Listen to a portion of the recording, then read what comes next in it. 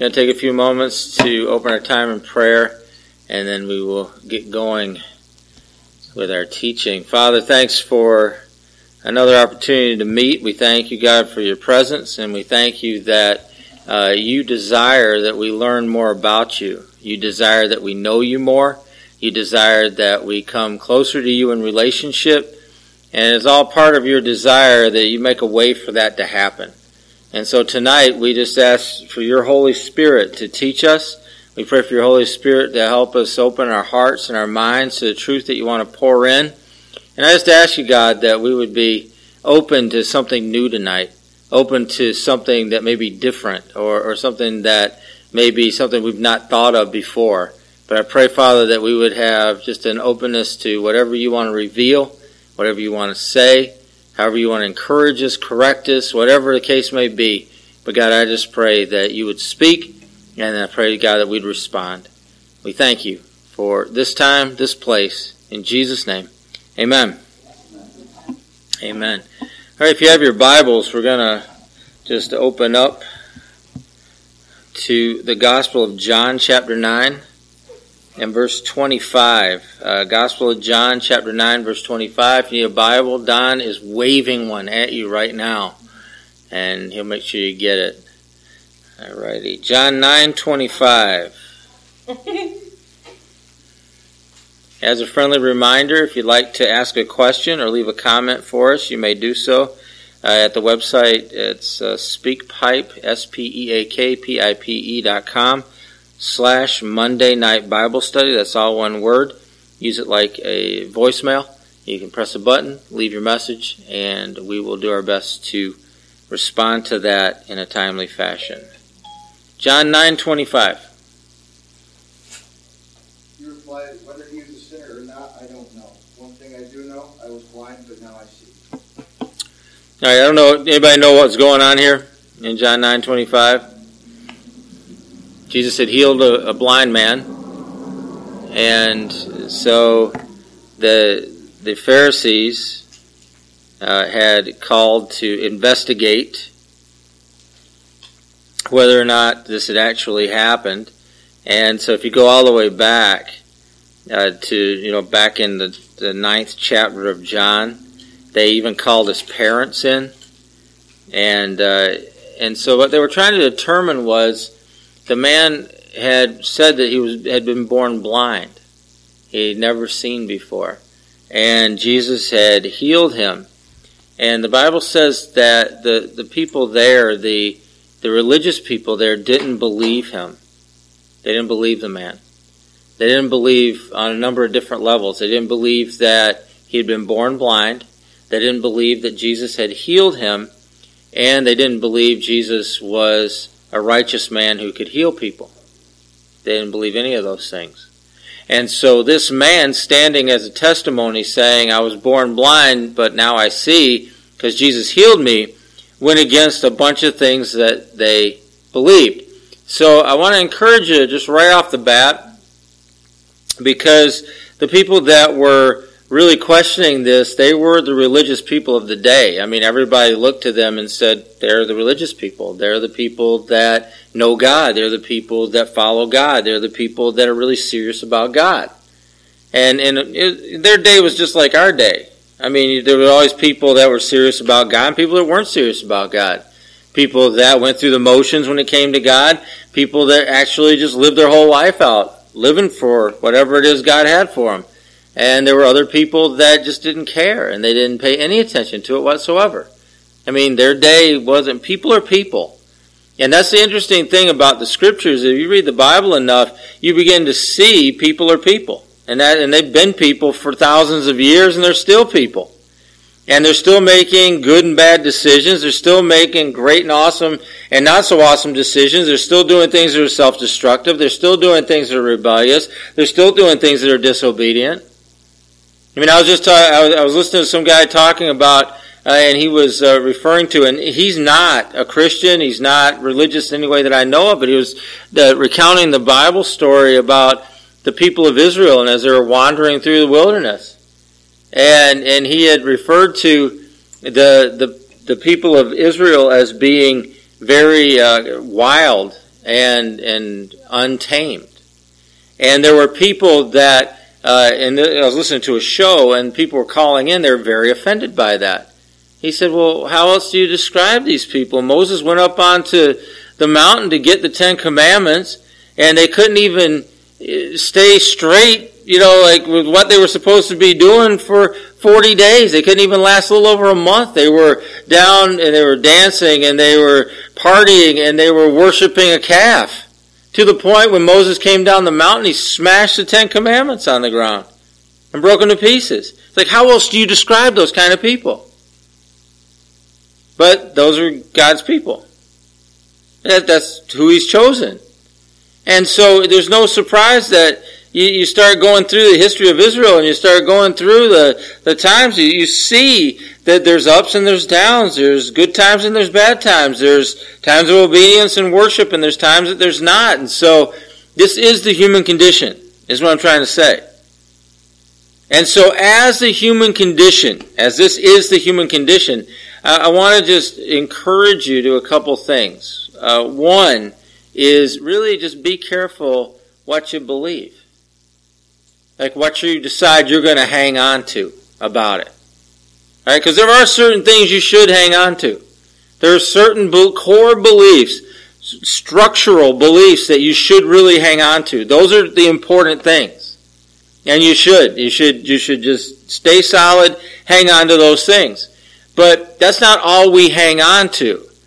There are certain things that you come out of your childhood believing, certain things you come out of your church life, if you went to a church, believing, certain things that you come out of your families believing, because that's what you were taught, that's what you were told, and that's what it is, according to whoever told you that. And so we have to be careful when we come out of our situations, whatever those situations are, as to what we're really hanging on to, because what really matters. There were some weird things that I was hanging on to from my childhood I didn't even know. And I started reading things, and I started looking into things, and I was reading through the Bible, and there were certain parts of the Bible that I couldn't reconcile with these things that I believed from my childhood. And I really needed to reconcile it if I was going to keep reading and studying the Scriptures. There were things I was reading in books by people that I trusted and people that I really believed heard from God that I was reading that weren't lining up with things I was told when I was a kid. And I didn't even realize I was still carrying those things. And I was.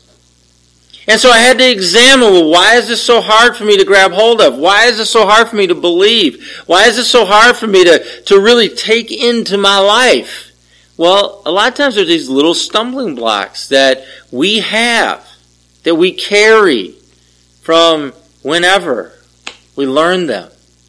Part of the process I go through with people in our internship is to begin to attack those stumbling blocks. To begin to attack those little things that and it's interesting when I'm doing it, people think, well, that's not important. Well, not right this second, it's not. But it is when we get to point Z down the road.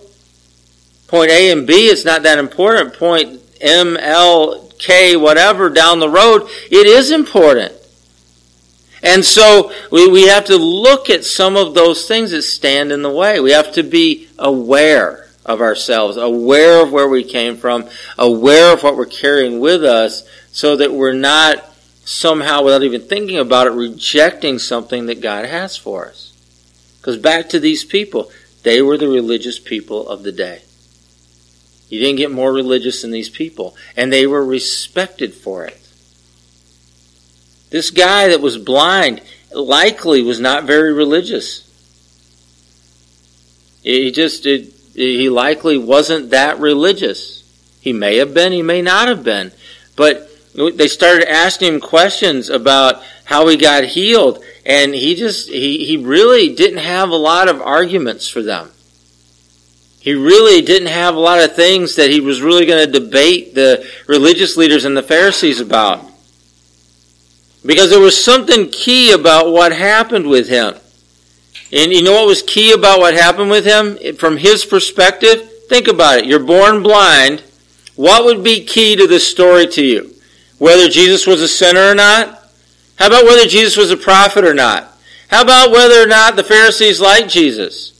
How about whether they agreed with his doctrine? What about his doctrine? Do you even care about his doctrine? What would you really care about if you were born blind and you had this encounter with Jesus? What's the one thing that would really stand out to you? I can see. Correct. Correct. And I know that seems really super obvious, right? That seems really obvious because that is the really main, plain thing that matters in this moment. Well, the Pharisees, they refused to see it. Refused. They missed it. They missed the whole thing. Even though the blind guy was standing right in front of them. Even though the guy that had born blind, they wouldn't believe him. Because they couldn't believe that Jesus healed him because they believed Jesus was a sinner and they believed that sinners couldn't heal people. Wouldn't believe it, didn't believe it, couldn't believe it. They had made their decision about Jesus. It was done, over with, and that's all there was to it, no matter what the facts are. And if you know what I'm saying, that's kind of a strong statement, but we live like that every now and then. You got, what's that? Well, yeah. Well, yeah. Well, yeah, and I'm going to get to this, but that was absolutely the wrong question. That was the dumbest question they asked. Actually, that was the worst question. And it didn't matter. It just absolutely didn't matter. And so, yeah, absolutely. Now, Jesus, however, wasn't a sinner, but the question itself was wrong. Because it wasn't important to what just happened. So, the man stuck by his guns. He was obstinate in this way. And he should have been obstinate in this way because he had been born blind. And now he could see. So what's he going to do? Deny that? Is he going to deny the fact that he was born blind? Now they called his parents to find out. They went and got him. Hey, could you confirm to us or not confirm something for us? This man here says that he was born blind and that you're his parents. Could you speak to that? Now they were afraid. They were afraid to really get into it. And they just said, well, he's old enough to speak for himself. If he tells you he was born blind, he was born blind. I don't know why you're asking us. He's a grown man. Well, the reason they were asking him was because they didn't want to believe it. The reason they were asking him is because they didn't want to change their minds. The reason that they were asking for the parents is because they didn't want to change their beliefs. Well, sometimes you have to. Sometimes you're in a position where if you're going to go any further, you're going to move any further in your life, any further in your spirituality, any further closer with God in that kingdom kind of way, you're going to have to change what you're believing or change what you're thinking about something. It's just going to happen. And we need to be pliable enough in those areas that really don't matter to be able to drop something and pick something new up. Because when it comes right down to it, what really matters in our life is where we came from and where we are now. That's what matters. And I don't need to argue with anybody about that. I don't need to argue about that. I don't need somebody to come in and say, well, that didn't really happen. Well, you believe what you want to believe. I know what happened. It's my life. You can tell me this, you can tell me that. I'll tell you what happened in my life. I'll tell you about being healed. I will tell you about being saved. I'll tell you about miracles that I have seen, miracles that I participated in. I'll tell you all about it. You want to believe me? That's up to you. That's up to you, but I won't deny what I know. And so we get to our verse.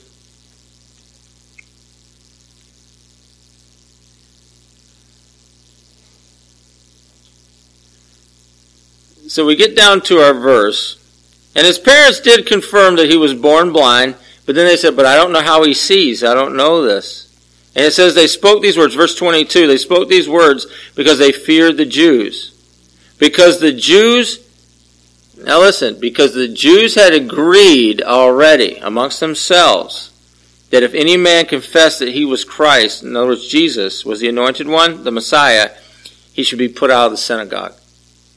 So they made an agreement with themselves that if anybody believed in Jesus as the Messiah, they'd be kicked out of the synagogue. And so the parents were afraid.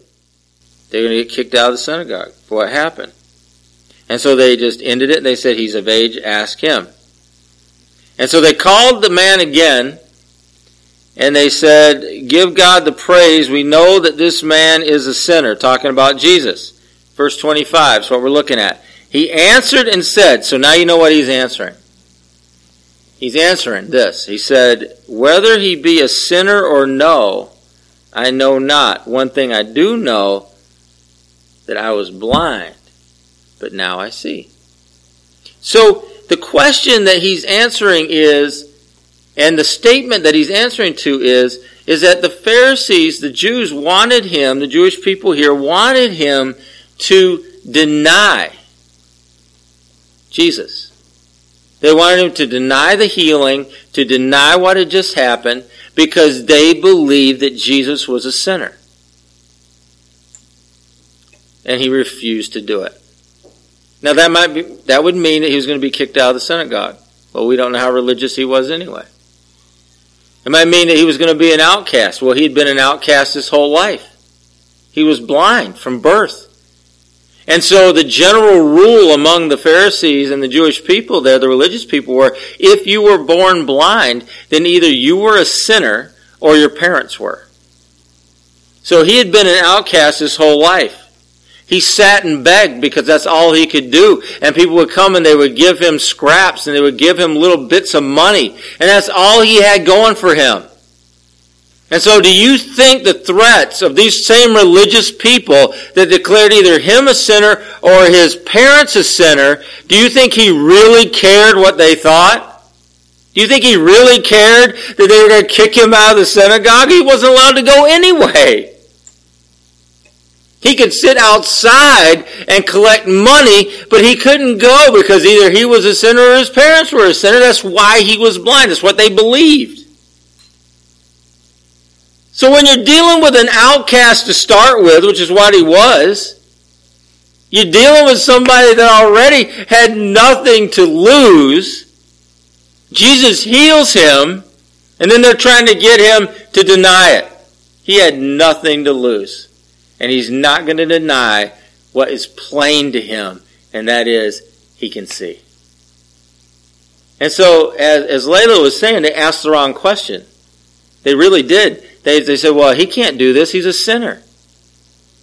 Well, if that were true, no one would ever heal anybody, would they? The only healings that would have ever taken place would have been Jesus healing people. That would have been it.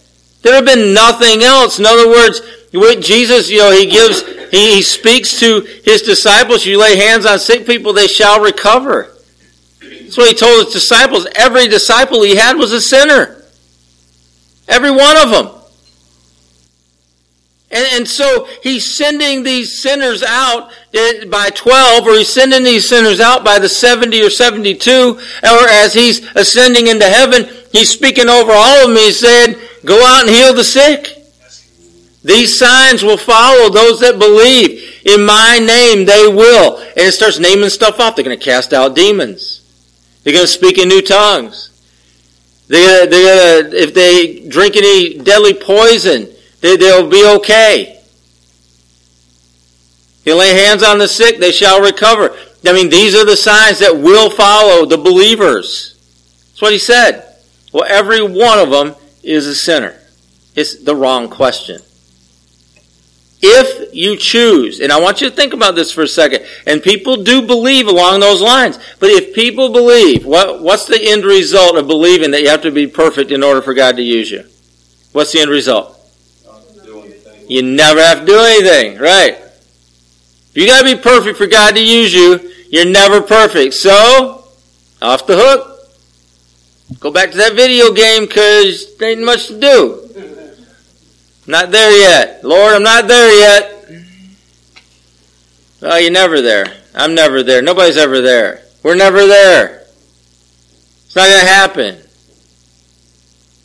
I mean, you got Peter at the cross, right before the cross, denying Jesus. You got Jesus after the resurrection, restoring Peter, speaking wholeness over him and speaking forgiveness over him.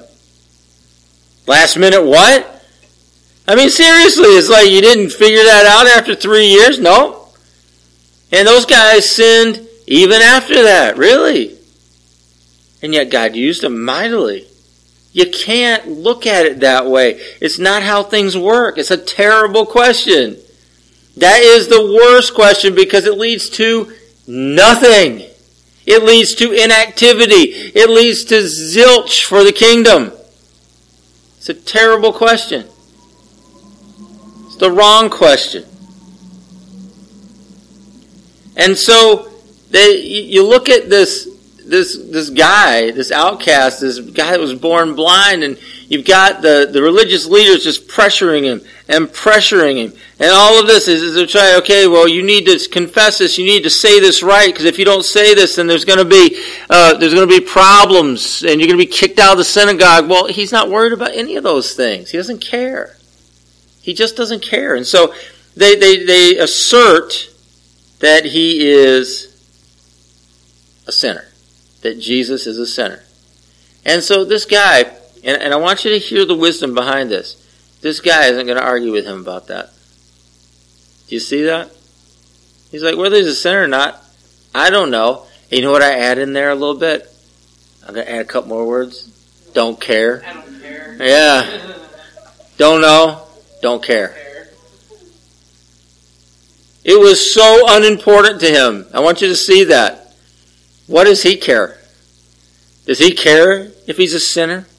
Or if the Jewish leaders think he's a sinner, do they care? Does he care? No. Is he going to try to answer that theological question? Is Jesus a sinner? Is he going to try to answer that? No. No, don't know. Don't know if he's a sinner. Don't care. Not important. Not anything he was thinking about. Because his main message, what was his message? Again, we covered this, but what was his message? It was one thing. Okay, he had one message. There's one thing I do know, and I'll add a couple more words, and do care about. Don't know, don't care about the other thing. I'll leave that with y'all. What I do know, and what I do care about, is I was blind, and now I see. Because that's his story. That's what just happened. And those are the things that he was caring about. That one thing. And I don't want you to necessarily see that as one thing in exclusion to all others. I'm sure he cared about other things too, but it was the one thing that mattered right then. And that's what those words imply in the original language. It's the one thing that matters right now. And that's the message I want to give you, is that you want to take hold of what matters. You want to take hold of what really matters about things. I mean, our whole, and a good, well, I shouldn't say our whole, a good portion of our philosophy of evangelism is based on this. And I don't know if you quite understand what I'm saying by that, but a good portion of how we do evangelism is based on this concept of one thing. What matters? Well, people are going to talk to you, when you go out to share something about Jesus with somebody, they're going to talk to you about a bunch of different things. All of those things don't care. All right? Most of them don't care. Don't matter. Don't know. Yeah, that's terrible. I have no idea. Doesn't matter. All right, because here's what I'm here to talk to you about. This I do know.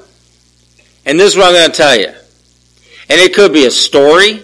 It could be your story. It could be about Jesus doing something. It could be a prophetic word that you're going to speak into their life right then. But the idea behind it is what one thing matters right now. And that's what you want to share. All right, do you understand how that fits into our model? Those of you that have done evangelism, do you get how that fits in? Because what's happening here is that. Because you have a not particularly religious guy who just had a miraculous experience with Jesus. Miraculous. Powerful. Unbelievable experience with Jesus. Something that couldn't be done any other way. There was no technology to do this. There was no doctor that could pull this off. Nobody could do this. And two things happened. I want you to see the two things that happened here. One, the guy got healed. He could see. Blind from birth, he can now see. Can you imagine how overwhelming that would be? I mean, seriously overwhelming. That you've never seen anything before, and now you do. You know, is there any sense? I mean, you think about your senses. But, I always think about the primary senses to me are sight and hearing. That if you never had heard a song, let's say hearing was the sense we were talking about, you'd never heard music before, you'd never heard a person's voice before. Or for a blind person, you've heard voices, like you've heard the voices of your parents your whole life, but you have no idea what they look like, really. Except for what you can feel with your hand. But you really don't know. But how powerful is that? I mean, to me, it's a moment. It's a powerful moment in this guy's life where it's like he just came alive. And so that was the one thing that happened. The second thing is all the stigma that was on him, the rejection that he had borne his whole life, the judgment that he bore for being blind. He's either a sinner, his parents are sinners. I mean, he carried that his whole life, And so all of that had just been wiped away. And so judgment was wiped away. Rejection was wiped away. All of that. And he could see all at once. All at once, all that took place. He was known, well known, to be blind. He was the blind guy.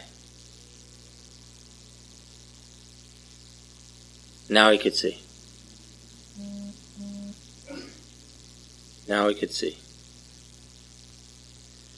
So, there's other places in the Bible that talk about how we respond to Jesus. If a person knows they have a need and Jesus meets it, there's a real thankfulness there. There really is. And he talked about in a couple of places, who needs a physician? The sick. But if you're not sick, or you don't think you're sick, you don't go to the doctor. You don't need it. And so part of the issue with this is an issue of perspective. This guy was born with a perspective. He was blind. He knew he had a need. It was pointed out every day to him. He had to sit and beg money just to live, just to eat. There was no program then. There was no net to catch him in. And so he would have to sit and he would just have to beg money every day. And it was pointed out to him every single day of his life that he was blind, he was deficient, that he was a sinner, his parents were sinners. And this is what was going on. He was excluded from places, all of these things. And so in one moment, Jesus healed him. Super thankful. Super big need. He recognized it. He knew it. He lived it. And there are those of us that come from backgrounds where we were delivered out of things, delivered out of drugs or alcohol, or delivered out of situations in our life where we knew we needed help or something was missing. And God came to the rescue, and there's such a contrast between what our life was and what our life became. Thankful. Super thankful. Because we can see it, we can feel it, we know it. And anytime I talk about this, I just get I get a little bit of backlash from this because, I was brought up in church. You mean I'm not as thankful as you? Right. Yep. I'm serious, right? Right. And I didn't say that. I mean, Jesus said that in a couple different places, at least 2 or 3 different places I can think of where he spoke that. And it's okay. It's okay. You don't want to be in that place in need so you can be more thankful. Nobody wants that. I didn't raise my kids so that they could go find some big place of need so they could be more thankful later. I try to protect them and I try to keep them out of those kind of things. Be less thankful. I don't care. Good. Maybe I did my job then. Because they're still going to be thankful. They're still going to thank God for where He has them and what He's done in their lives, and that's good.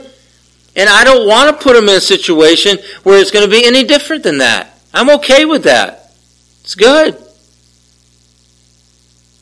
I mean, I look at somebody like Mary. She was born and raised in the church. Dad was a pastor, leading worship from the time she was 10, 11 years old from the piano. Great for her. She was? Yeah. Yeah, great for her. Right, but I'm not, it's not a contest. And she's very thankful to Jesus, very thankful for what God's done in her life, very thankful for all the things that have happened in her life and all of that. And that's awesome. And I've had this conversation with her. But the contrast of my life, and she knew me before I was a Christian. The contrast of my life from where I was to where I am is so much greater a contrast that being thankful is just a different level. It's just a different thing. Are you guys following what I'm saying? I'm maybe not articulating this the best way I can, but I just want you to understand I'm not putting anybody down. Nobody wants to come from that. Just some of us do. And maybe things that would matter to me aren't going to be as detailed or going to be as nitpicky as what would be mattering to somebody else that didn't come from that. I think 2 people that didn't have to come back from so far should be thankful they didn't have to. Right. Too. Absolutely. Absolutely. And so what I'm trying to get at, though, is that you have a guy here, this is a huge contrast. And he's just super thankful and doesn't care about some of the things that these other people are caring about. Well, they weren't born blind. They'd be able to see their whole life. They weren't outcasts. They were in the in crowd. They could go in the synagogue anytime they wanted. They didn't have to sit on a corner and beg. They had plenty of money. They were well taken care of. They were to provide for their families. They had families. You see, they were concerned about things that he just didn't care about. They were concerned about things that he just had nothing to do with.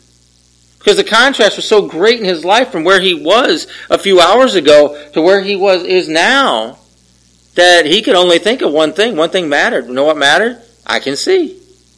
I was blind, and now I see. And I suppose that every one of us can make that kind of a declaration that know Jesus. If you came from somewhere, well, that was wherever that was, but now you're here, well, you can make a declaration. And maybe you weren't blind and now you see, but you were whatever you were and now you're something else. There is a declaration that each one of us can make to that. And that we should make. Because that's what matters. That's what's important now. Because again, what was I saying about those moments in evangelism, those moments that we train and have been trained in a philosophy of ministry, Well, we've been trained in the philosophy of ministry where certain things just don't matter. Certain questions are, and you can say it this way or you don't have to say it this way. They're the wrong questions. Some of you know I used to, when I was doing campus ministry, I'd set up on campus and I'd just open up and say, hey, anybody want to ask questions? And I would just open up my questions in the student union or wherever I'd happen to be. And people would just ask me questions. And some of the questions, and as soon as they asked the question, I knew that's really the wrong question.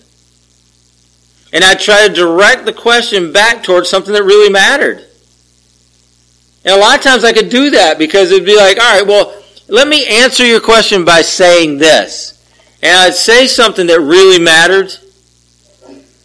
And they would be satisfied at the end of it that their question was answered, even though I never addressed their particular question that they asked. Because I addressed something that really did matter, and that was more important in that moment than whatever that question happened to have been. How do you know what matters? I think we just do.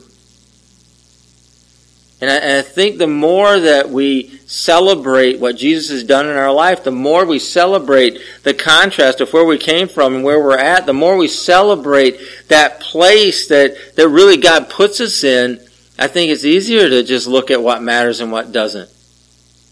I don't care about the little things. I don't. And I don't know why anybody does. People ask questions about different things in the Gospels or the Old Testament to the New Testament or things that I just can't even understand. Why? Why? Who cares? Why does that matter? What are you trying to prove? What are you trying to get out of? What are you trying to say? Because again, it's like if you want to get out of doing something, put a standard of perfection on it before you even try it. That's the old church trick. Right, Reba? Put the standard of perfection on. It's like, well, I'll prophesy, when I'm living right. Well, when are you living right? Never! It's awesome. I'll go and I'll do this for the Lord when I get my life straightened out. Never. It's the old church trick. It's the old church trick to do nothing. It's like that. We want to ask, so you keep asking the wrong questions. Pharisees, why are they asking the wrong question? Well, they don't want to believe it. Why are they asking the wrong question? Well, they don't want to put faith in Christ. Why are they asking the wrong question? Because they don't want to change their belief structure. They don't want to change the way they're living. They don't want to change the way they see things. They don't want to change and lose their power and their influence and their respect that they have in the community. They don't want to change anything. So they're going to keep asking the wrong questions. Keep asking the wrong things. So they don't have to do anything. We need to stop it. You said that because it was this morning or yesterday morning. It was this morning. God said, He goes, you don't have to know everything right now. You don't have to know all the answers, and you don't have to be right now. It's not important. Right. It's cool. Absolutely. And I think sometimes when, especially in different personalities, have different needs, perceived needs, if you know what I'm saying. And there are certain personalities you don't want to move on anything before you have a certain degree of closure about it. In other words, you're looking at stuff and it's like, and I'm not just talking about spiritual things. It may be your personality that you want to understand everything there is to understand about something before you do anything. Well, God doesn't work that way. You're going to have trouble with that over time. You may want to see a bigger picture before you take a step. Well, that doesn't always work out. You can't always do that with God. He's not operating like that always. Sometimes He does, but not always. And so, in order for us not to miss Him, in order for us not to miss what He's doing, I think we need to really evaluate that in us. If you have that perceived need, maybe find out why you're a control freak. Because there's a reason for it. There's a reason that you need a high degree of control in your life. There's a reason for that. It makes you feel safe. It makes you whatever. All right? I'm not going to Dr. Phil you right now, okay? All I'm saying is there's a reason for it. Google it. You know, at some point you took over your life and you're not letting go. All right, I get it. Well, God, He wants to be, He desires to be, and He is literally, whether you believe it or not, in control of everything.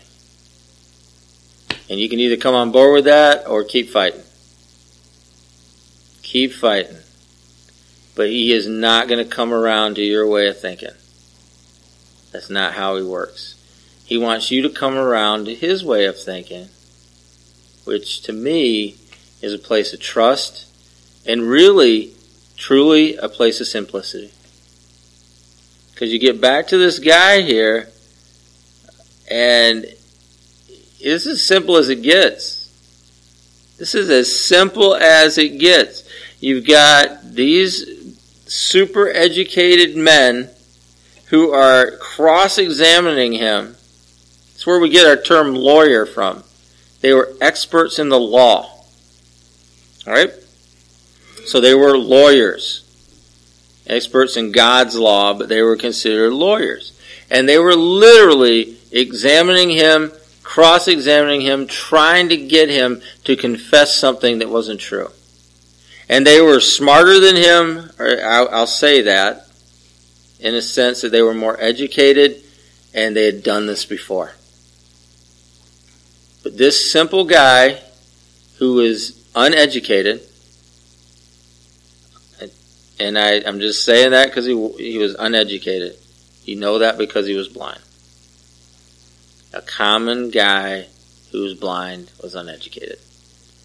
Simple in the head, simple in thought, simple in deed.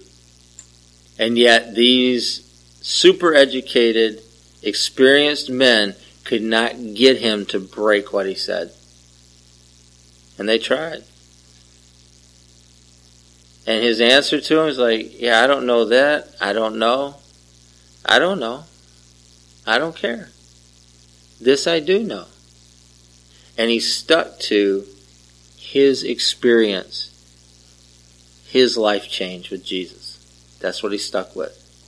And you can't go wrong with that. You just can't. That's why we go back to the evangelism issue. We do evangelism. I don't expect you to go out there and debate with anybody. In fact, if you do, I'd be upset about it. Because it's a waste of time. You know, this guy, literally, this guy here, that even if he had tried to argue that Jesus wasn't a sinner, do you think that these highly educated lawyers would care what he had to say? No. They had already made up their minds. What was he telling them? He said, here's something that you cannot dispute. Because this is something I know. I was blind, and all these people in this community know I was blind because they all gave me money when they were going to temple or wherever they were going. All of these people know I was blind, and you know what? Now they see that I can see. So, checkmate. Checkmate. Because in that statement of, I don't know, I don't care, but this one thing I do know, in that one statement, that's the end. Because every other person that knew who he was heard that, and they understood something, and that is Jesus has power to heal. Jesus has power to set people free from where they're at in society. Jesus has power to take stigma off of people. Jesus has power to release people from bondage and release people from judgment. You see, that statement to all the people that were listening to this, that statement that he made said all of those things. Every single one of those things was said loudly and clearly to the people that were standing around. Without one argument. Without one debate. Without one theological discussion. Nobody was discipled during that time. Nothing happened. You know what happened? One guy said, this is what happened to me. This is my experience with Jesus. Well, what about this or that? I don't know anything about that. I'm telling you, this happened to me. Because that's what mattered right then, in that moment. And so I want to encourage you to a couple things. One thing I want to encourage you to is to know your story. To really know your story. That this is where I came from, and this is where I'm at. And take some time and just really be thankful for that. I don't care where you came from. You're born and raised in church, and you never left the shadow of the steeple. That's good. All right, great. That's your story. Be thankful for that. Be thankful for that. You came from some dark place, but you are where you are now. Got a huge contrast to go from there to here. Be thankful for that. But let's be thankful for what Jesus has done. And then you start thinking about like the little stories every day about how he heals, or how he speaks into a situation, or how he provides something, or how he puts you in the path of someone that just needed some prayer, or someone to listen to him, or how he gives you opportunities to speak into people's lives through prophecy or whatever it is. And you think about all the little stories that we have every single day. Let's rejoice in those too. Because you know what? We know that. We know that. And let's stick to what really matters. I'm going to end with this. And some of you have heard this before, but I refer to a book that I used to keep of miracles. It was a spiral notebook I had from Fredonia, and I started it when I was in Fredonia. I bought it specifically. This was my miracle spiral notebook, and so I started writing in it, and I wrote very neatly. And I wrote every time something happened, like a miracle would happen, and I kept just writing them down. 3, 4, 5, 6 pages, 7. I got at least halfway through the book. I don't know how many pages I got through. Just writing miracles down. And these are the little stories every day that were happening. And some of them were really cool. I mean, some of them were like supernatural provision or supernatural revelation. One time, it was right before there was a big nuclear accident in the Soviet Union. I don't know if you remember Chernobyl. And I'd gotten a word that was going to happen. And I wrote it in my book, my little miracle book. And I drew a picture. And I had an actual vision of it and a picture of it and an X where it was going to happen and everything. And it did. It happened. If you know, it really did happen. But I had it in my book, right? And there were other things that were in the books, like really cool things. And so I would look through it every now and then. And one day God just said, you need to throw this out. Throw it out.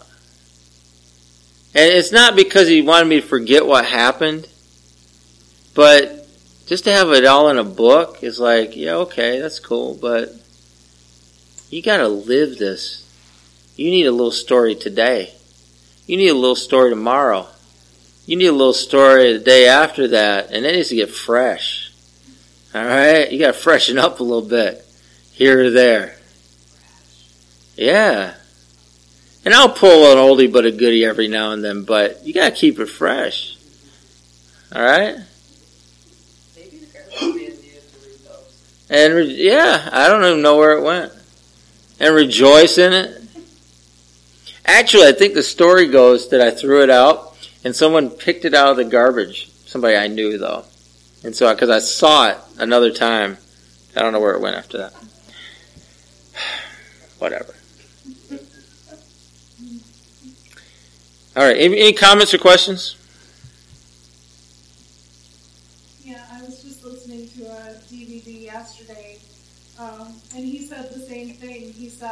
he said, I can't keep telling the old stories of what God's done. And he told me not to, because he's doing something new and fresh every day. Mm-hmm. Because I have a new story to tell from yesterday. I have a new story to tell about today. But he was like, I don't keep repeating the same old stories, because God just keeps working. Right. And that should be our expectation. We should live in the expectation that God's going to do something awesome in our life. Right. And I mean, it's not just, yeah, right. It's not just whatever's in the past, whatever's happened. It's got to be now. Yeah. But what's your expectation level? Do you expect the little stories now? I mean, seriously. Do you expect that? You expect that today? Tonight? Tomorrow? How about when we gather and worship? It really is some kind of expectation, really? Yeah. How about this conference coming up? Have an expectation for what God's going to say, what He's going to do? You should. Because that's another little story coming our way. I had a question from towards the beginning where you were talking about not rejecting something that God has for us. Right. And I'm trying to phrase it in a way that makes sense. You mentioned, like, from your past, like how sometimes there were things that you wouldn't, like, recognize as something, but then God brought it to light and how it changed it. I was just looking for an example. Like, if you had an example from your life. Along those lines. If you had something specific in mind that you remembered, or... Well, there were certain things people liked to argue about when I was in college. I came at it more from that perspective. I had been part of a Christian organization on campus just briefly when I first came to know Jesus. I could not figure out what they were doing. I tried, and I could not figure it out. And so I was like, all right, so I knew a couple other guys that had really miraculous experience with God the summer before. This was the fall, okay? And I was at school when I came to know Jesus. I was already at school. And so these two other guys, one of them had an experience. He was in a tent meeting, and a guy had prayed over him, and he blasted backwards through 20 rows of chairs or some crazy thing, right? And so he had that experience. Another guy had some experience, just some crazy stuff. And so I knew these guys, right? And I was like, all right, you guys, let's start a Christian group or something. And they're like, all right, we didn't know what we were doing. So, we just started a Christian group, but we didn't care about stuff. We'd all come from wherever we came from, wherever that was, we came from there. And people on campus all knew us too. They knew me, what's this guy doing now? And those two other guys, they knew them. One guy was a really awesome guitarist that they knew. He played in some bands, and so they knew him from that scene. And the other guy was a super huge partier. And he had provided a lot of the weed for, the dorms and stuff. So, he was well known as a dealer. And so, so we all had our reputations coming into it. And so God did we just say, all right, things are different now. That's what we're doing. And so we started this Christian group.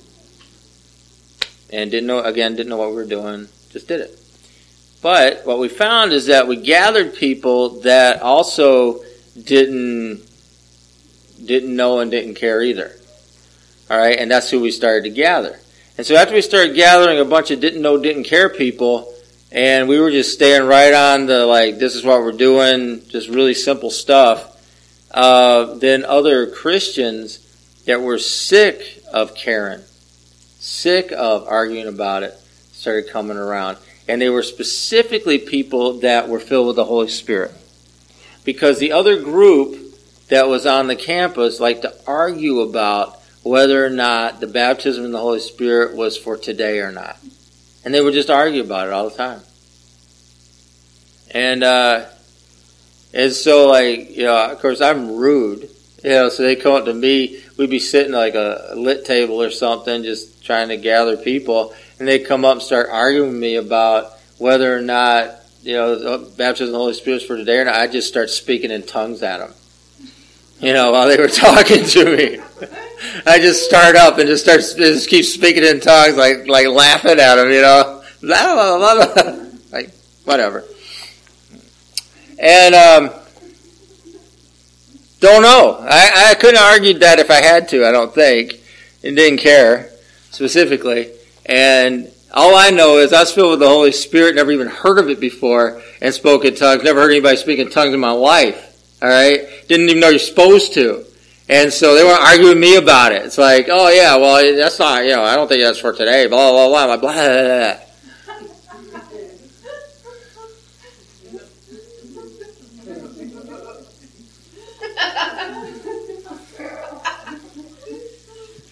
So stuff like that, you know, does that answer the question? Oh, okay. Yeah. And people would argue about music, like you shouldn't listen to certain kinds of music, or you should listen to certain kinds of music, or whatever, or, you know, stuff like that. I'm like, really? Okay. Yeah, I didn't get that either. But that was what was going on. Those were the days.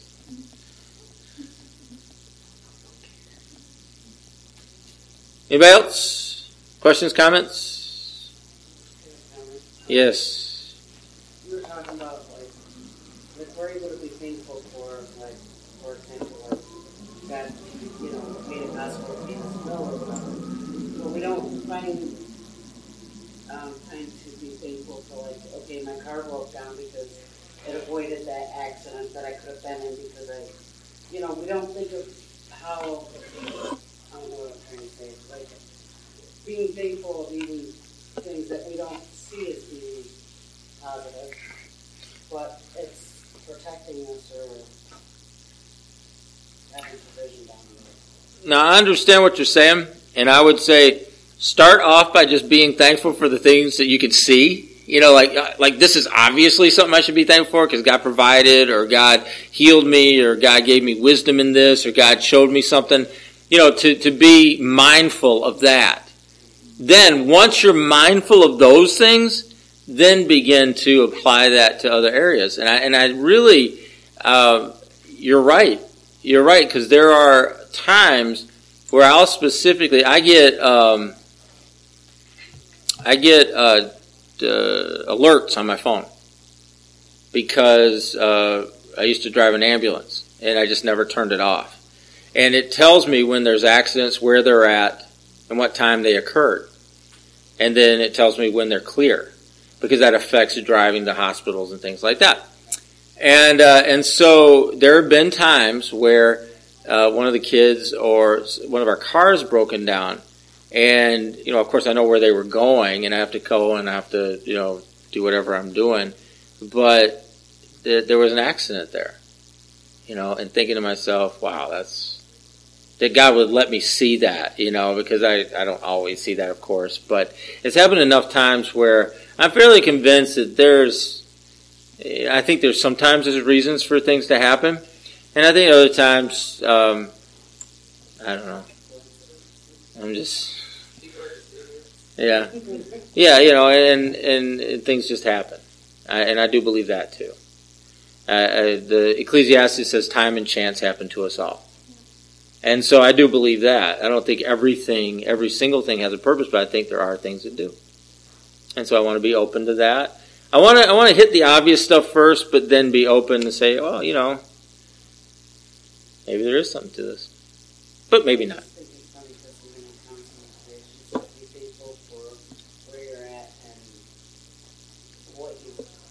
Where you've come, just like you said, whether the circumstances are negative or positive in your life, just be thankful for the experiences and what you've learned or where you've come from. Well, the thing with Jesus is that the contrast produces or should produce in us a gratitude. And gratitude, and I've been hearing a lot about gratitude lately. It's a kind of a new buzzword with people. But gratitude is powerful. I mean, really powerful in our life. And it can transform our outlook and transform our lives. Just gratitude. And we're given that opportunity as Christians because we were something and now we're something different. And I can only attribute that to Jesus, and I'm just really thankful for it. And I mean, the larger the contrast, the greater the gratitude. Yeah. And I mean, a counselor that's not a Christian can't really draw from that, but we can. Because even among non-Christians, gratitude is a huge, huge topic right now. And it's a transformer for people. I think, too, that no matter where we came from or how far we came from to get to where we are, we still have a long way to go. That much could be exponentially now. Absolutely. Yeah. But we're just talking today. Yes. Yeah. That's all I know about, really. Today. Here we are.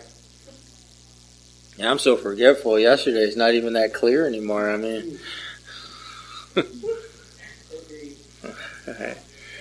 All right, let's pray.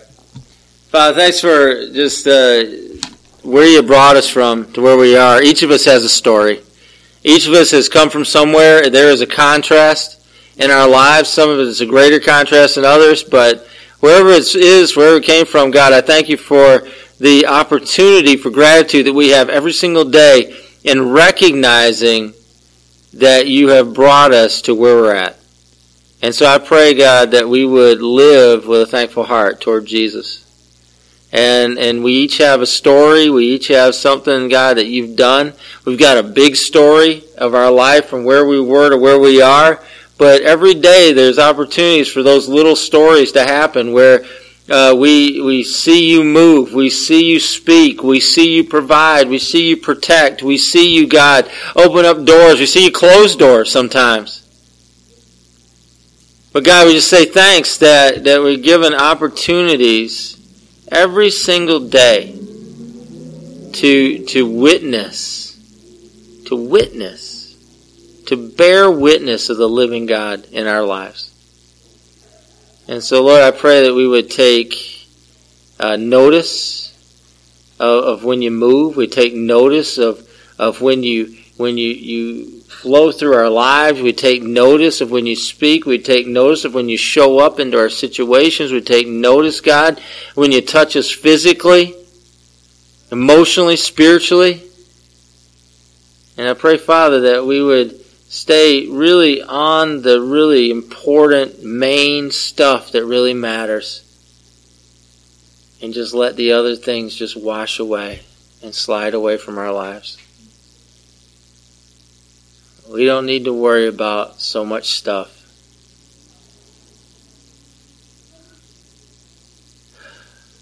So God, I pray a cleansing over our minds, a cleansing over our hearts, that you'd set us free. Just be kind of a don't know, don't care, but in a real, positive, and powerful way that you can use in the world that we live in. God, thanks. Continue your work as we move forward in you. For we ask it in Jesus' name. Let's agree by saying amen. Amen. Amen. God bless you guys. Good to see you tonight.